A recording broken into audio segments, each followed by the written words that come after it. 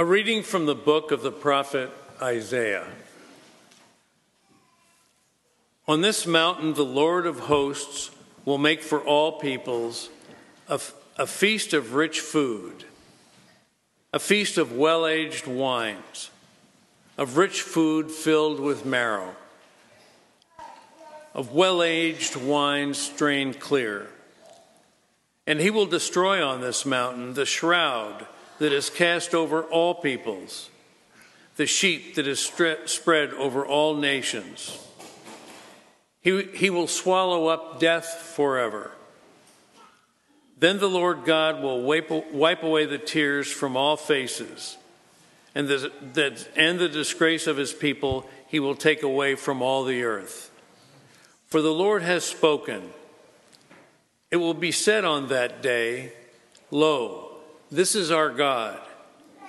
We have waited for him so that he might save us. This is the Lord for whom we have waited. Let us be glad and rejoice in his salvation. Hear what the Spirit is saying to God's people. Thanks be to God.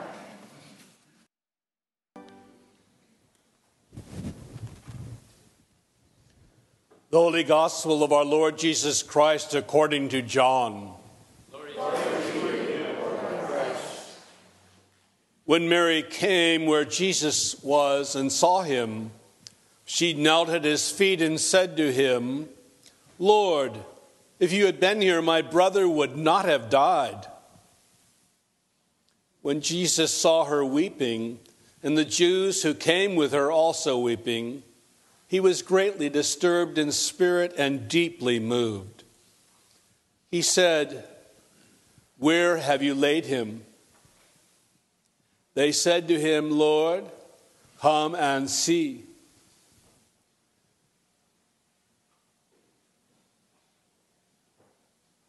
Jesus began to weep. So the Jews said, See how he loved him. But some of them said, Could not he who opened the eyes of the blind man have kept this man from dying? Then Jesus, again greatly disturbed, came to the tomb. It was a cave, and a stone was lying against it. Jesus said, Take away the stone. Martha, the sister of the dead man, said to him, Lord, already there is a stench because he has been dead 4 days. Jesus said to her, Did I not tell you that if you believed, you would see the glory of God? So they took away the stone, and Jesus looked upward and said, Father, I thank you for having heard me. I knew that you always hear me, but I have said this for the sake of the crowd standing here, so that they may believe that you sent me. When he had said this, he cried with a loud voice, Lazarus, come out. The dead man came out, his hands and his feet bound with strips of cloth, and his face wrapped in a cloth. Jesus said to them, Unbind him and let him go. The Gospel of our Lord. Praise to you, Lord Christ. Please be seated. This morning, as we celebrate the wonderful Feast of All Saints and prepare to have baptisms as part of this service, I thought this morning I should preach about everyone's favorite topic, the election. That's a much better response than I got at 8 o'clock, so thank you. But I want to preach about the election in the context of baptisms, which we celebrate today. As some of you know, I grew up, lifelong Episcopalian, grew up at St. Mark's Cathedral in Salt Lake City, Utah. And I grew up in a church environment in which I learned and was taught that we don't talk about politics or money in polite society. We don't talk about those things at church. And growing up where I did, I grew up in a context in which there were only two kinds of people, Mormons and Democrats.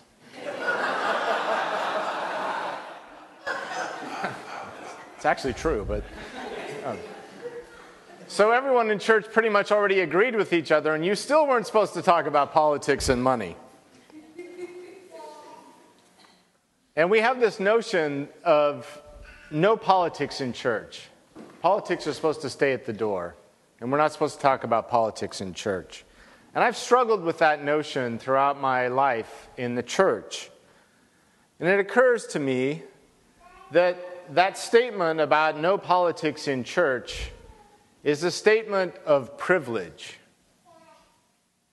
You have to have a certain amount of privilege, as I do, to be able to say the concerns of the world get a stop at the door of this building.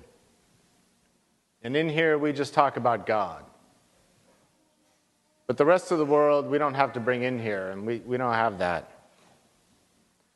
It's also a way of saying, I don't want to hear anything I might disagree with in church. But Jesus spends a lot of time saying things we might disagree with. And finally, saying no politics in church is really a political statement, not a religious statement, right? Religion has always been involved in politics. In this country, we enjoy a separation of church and state. But that is not a prohibition against the church addressing politics and political issues. I'm becoming a fan of a movement in the church that I think is gaining some popularity, and I heard it referred to as the nonpartisan pulpit. The nonpartisan pulpit.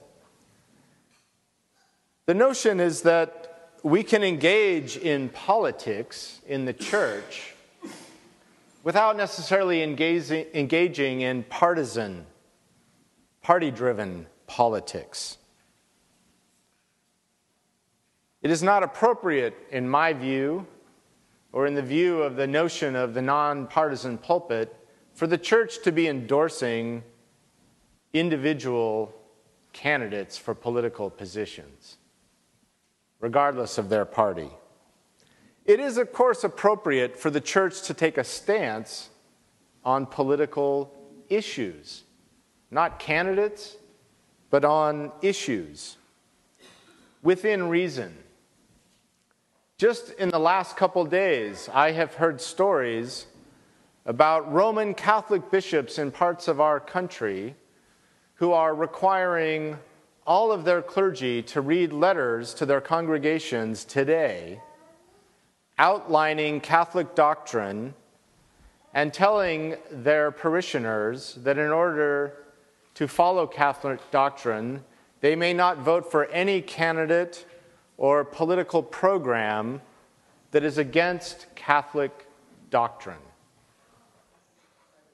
And that any Catholic in these dioceses, these bishops have said, any Catholic who does vote for a candidate or any political measure that is against Catholic doctrine risks imperiling their soul and going to hell. Now, I have to say, in my mind, that is an abuse of religious authority. And I hope those bishops get a call from the IRS.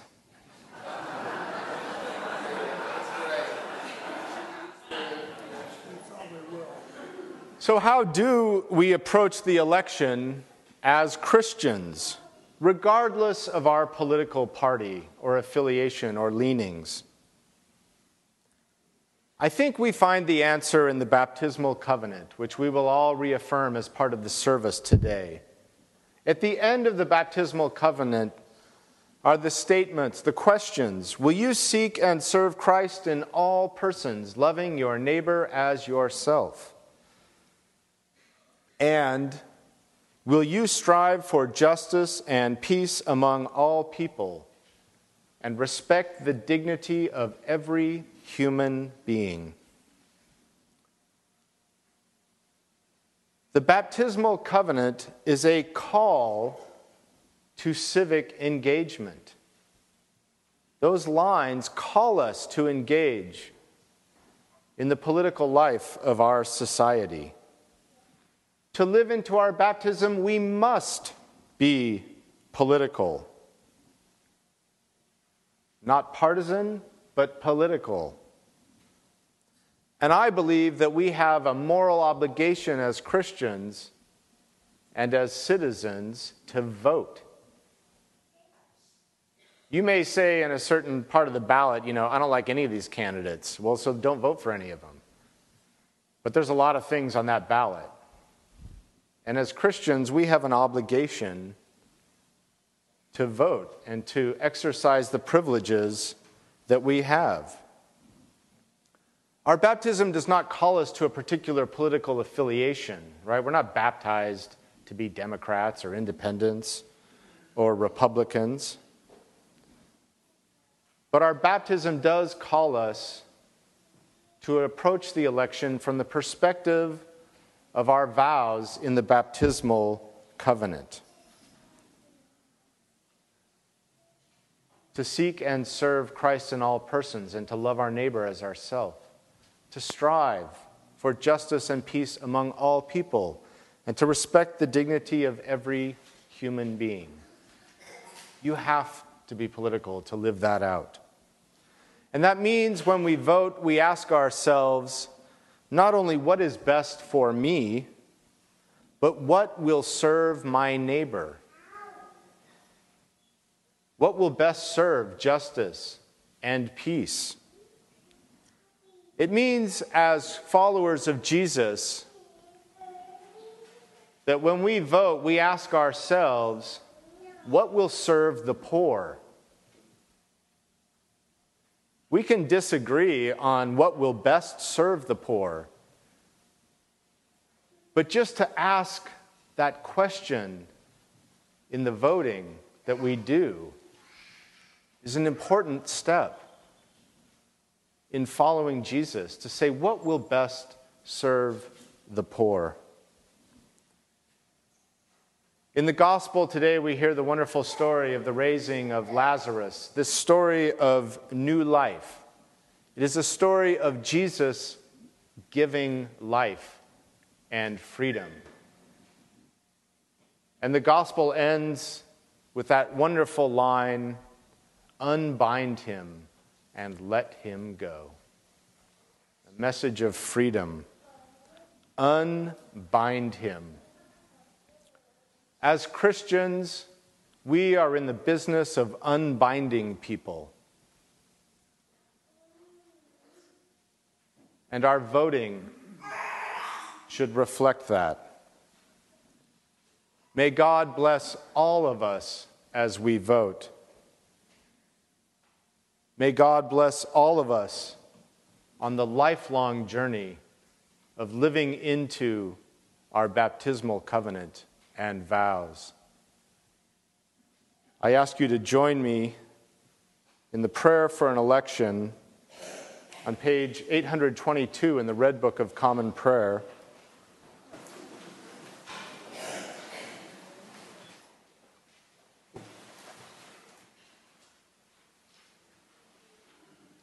We will say together prayer number 24 for an election, remembering also all of us in California as we vote on ballot measures and propositions. Together let us pray. Almighty God, to whom we must account for all our powers and privileges, guide the people of the United States in the election of officials and representatives, that by faithful administration and wise laws, the rights of all may be protected, and our nation be enabled to fulfill your purposes. Through Jesus Christ our Lord. Amen.